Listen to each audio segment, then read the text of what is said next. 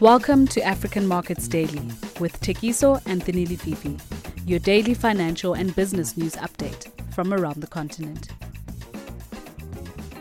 Hello, it is Tuesday the 6th of October and these are some of your top business and financial news from around the continent. Starting in Nigeria, Nigeria's manufacturing PMI contracted for the fifth consecutive month in September, according to data from the Central Bank of Nigeria.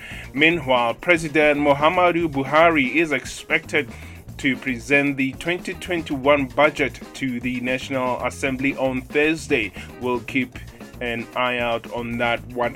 And in South Africa, the South African authorities have amended the pricing system of scrap metal following complaints from the steel and other metal producing sectors. The Trade Ministry has been told by the metal industry that the system is harming their business and constraining their recovery from the effects of the COVID-19 pandemic.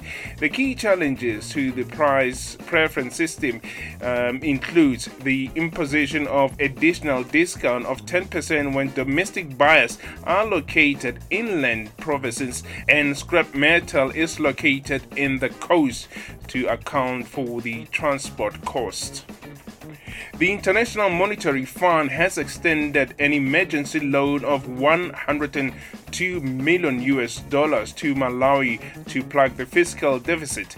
This is the second installment of credit offered to tide over the financial hit.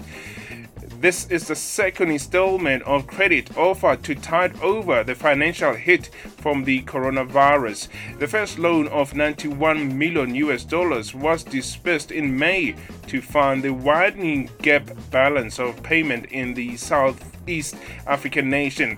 IMF says the second credit facility will help strengthen the healthcare system, step up social spending, ensure food security, and ease liquidity constraints. And back in South Africa, South African coal miner Exxaro plans to sell its 24.4% stake in Vedanta Zinc International Black Mountain mining operation to the Industrial Development Corporation and National Development Finance Institution. The transaction now sees the Industrial Development Corporation joining Vedanta Zinc International as a long-term strategic partner in its Black Mountain Mining South Africa operations. Black Mountain Mining is a zinc, lead, silver and copper mine in South Africa, Northern Cape Province. And just wrapping up with a look at the performance of the stock exchange in that region, the Johannesburg Stock Exchange fell by 0.2%, while global equities were mixed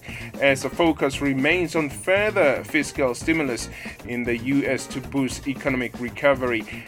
Thank you so much for listening, for joining us today. Remember to subscribe, rate and review us wherever you catch us. Enjoy your day.